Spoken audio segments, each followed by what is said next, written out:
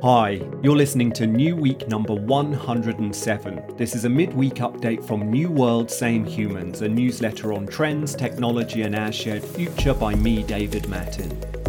You can find the links, videos and images in this instalment in the email where this podcast is embedded, just scroll down, or on the web, see a link in the show notes. And if you're listening to this and you haven't yet subscribed, join 24,000 curious souls on a journey to build a better future. Go to www.newworldsamehumans.com to sign up. Hello from London. It's a shorter instalment this week, but that means a chance to dive a little deeper than usual on one story that caught my eye. I speak of Meta's short-lived AI science tool, Galactica, which caused a real storm this week. And there's some snippets to ruminate on over the weekend, so let's get into it. Open season. This week, another strange episode in the unfolding story that is the generative AI revolution that I've written about so much this year in New World, Same Humans. It's a story that can be told in 3 tweets.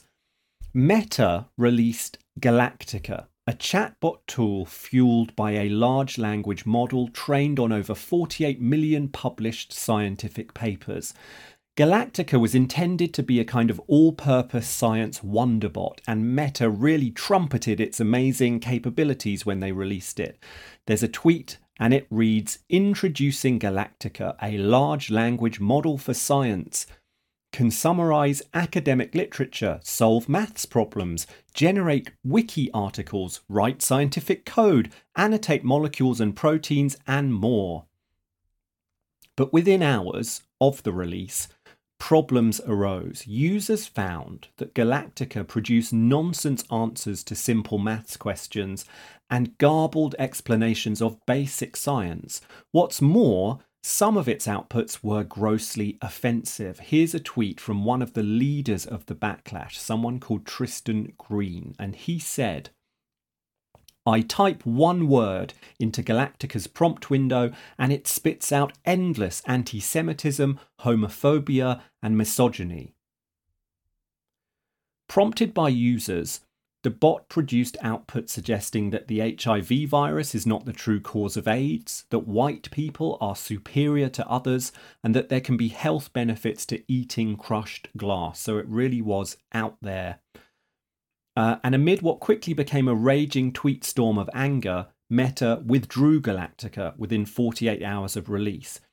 The tech giant's chief AI scientist, though, was unrepentant. This is a tweet from Yann LeCun in the aftermath of this whole debacle. And he says, "One can easily type nonsense or get a large language model to generate it and post it on various platforms. But then, how does one disseminate it widely? And how does one get people to believe it? The bottleneck is in the dissemination and influence, not in the production." LeCun's argument in short then is this: it's that humans create and publish lots of toxic material every day. So why is this instance uniquely bad? Release, furore, withdrawal. There's a whole lot going on here, so what to make of it? Here's the New World, Same Humans take. First, the simple part. On balance, Meta were right to withdraw Galactica. Its outputs were just too chaotic for a general release to be viable or useful. The tech giant didn't do enough to position the tool as an experiment or to warn people that because it's trained on data created by humans, it would reflect biases, including racial and gender biases, that sadly are commonly found among we humans. And that meant too great a risk that users would mistake its chaotic pronouncements for reliable science, and it meant handing a powerful tool to bad actors who might use it to generate disinformation that carries a veneer of plausibility. I understand that Meta wanted to road test a potentially exciting innovation, but a somewhere in between solution would have been best here, and it was very available. Meta should have released Galactica in a closed and controlled way to a volunteer community of beta users who had been warned about the risks and were okay with them. But does Meta deserve the ire of those who accuse it of indifference to Galactica's offensive outputs? Here's where things get a bit more complex. Meta did say, just not loudly enough in my view, that the tool was experimental and that users should independently verify all of its pronouncements. And then Galactica went on to output some truly toxic stuff, and all reasonable people agree that racism and sexism and other toxic pronouncements are bad. The question then is how we should respond in this case. Lots of people use, for example, Microsoft Word to write racist statements, and then they use the internet to publish those statements, sometimes to millions of people. Does this mean Microsoft Word is also a bad thing? Does it mean we should withdraw the internet from public availability? The analogy is imperfect, but Meta's AI chief does have a point. There are people who use a wide array of tools every day to create and disseminate toxic material, and we don't summarily decide that those tools or the platforms behind them are definitely not to be tolerated. We blame instead the people who create and especially those who distribute often the material. I understand the concern and even anger of Galactica users faced with racist and sexist and other toxic outputs. These prejudices are widespread across our societies and they're embedded in our cultural history. When generative models display these biases, that's a reflection of that deeper truth. So if we're going to work our way to a generative tool that can help with science or anything else, we're going to have to tolerate prototypes that produce false and even offensive statements. Are we saying that we're simply not willing to do that? Are we saying that it's more important that we are never exposed to any offensive statements than it is that we advance these technologies?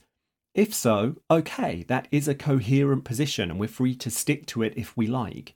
But it comes at obvious costs around our ability to develop and refine tools such as Galactica, which have the potential to amplify us in so many ways, including via the democratization of access to scientific knowledge. In short, yes, it's bad that generative AIs produce toxic outputs, but could we see that as a shared challenge to be overcome rather than proof that the tools and those who create them are simply not to be born? In the end, all of this has me pondering a set of questions that I've thought about for a long time. Those are questions around open and closed innovation, when to go public with an innovation, when to give it away for free for the good of the collective, and when to keep it behind closed doors. Those questions have played out afresh with the generative AI revolution. OpenAI, for example, were cautious about making GPT-3 publicly available, and even now, they do limit the uses to which it can be put. I think we'll see these questions become even more acute across the coming decade as we grapple with a new wave of technologies, including transformer models, but also robotics, virtual worlds, and more, that will have impacts we can't possibly yet understand. That will raise expectations that organisations of all kinds think more carefully about the unintended consequences of the innovations they make public. Sometimes that will mean holding back a new product or service because of concern over the harms it may cause. Equally, there are huge opportunities for organisations willing to share valuable IP with everyone, including competitors, for the good of us all. See how dating app Bumble recently open-sourced its AI that detects unsolicited nude pictures. We need new frameworks and new industry norms around these kinds of decisions. But in the meantime, it will be left to organisations and the professionals inside them to try to do the right thing. Those who do will reap benefits, both across their innovation practices and, yes, when it comes to public sentiment. And those who get it wrong, as we saw this week, will get flamed. I'll be talking more about all this and its implications at the end of year LinkedIn Live event I'm co-hosting with my friends at Wavelength next week. Also this week, here are a few snippets to get you thinking over the weekend. The US startup Praxis published its master plan to build a new self-governing city-state. The Praxis city will be governed by its own laws and is intended to supercharge the future of humanity. Praxis say they'll partner with an existing sovereign entity to choose a location.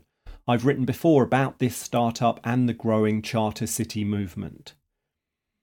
New research suggests automation technologies have been the principal driver of wage inequality since 1980.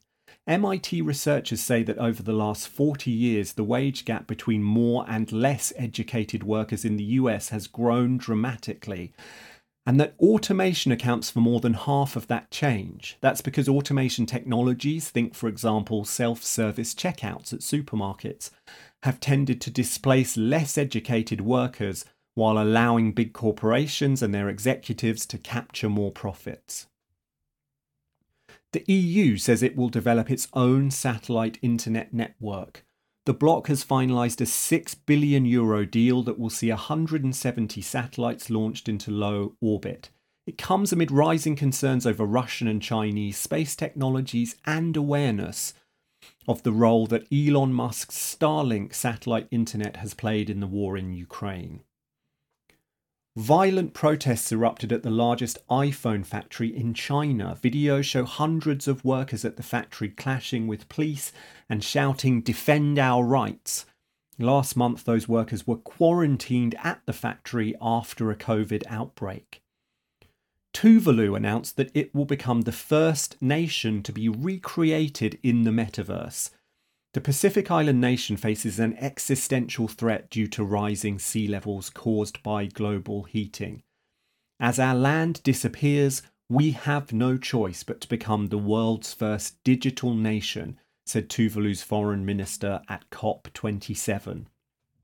And finally, NASA says it expects humans to live on the moon within this decade. Speaking in the wake of the launch of the Artemis 1 rocket, NASA scientist Howard Hughes said astronauts would set up a permanent settlement on the moon in the 2020s and use it as a base from which to go deeper into space. Open source. Thanks for listening this week. The ongoing collision between generative AI and human nature at its best and worst is another case of New World, Same Humans. This newsletter will keep watching and thinking about what these strange AI dreams might mean for our shared future. If that mission resonates with you, there's one thing you can do to help, and that's share. So now you've reached the end of this week's instalment, why not forward the email to someone else who'd also enjoy it?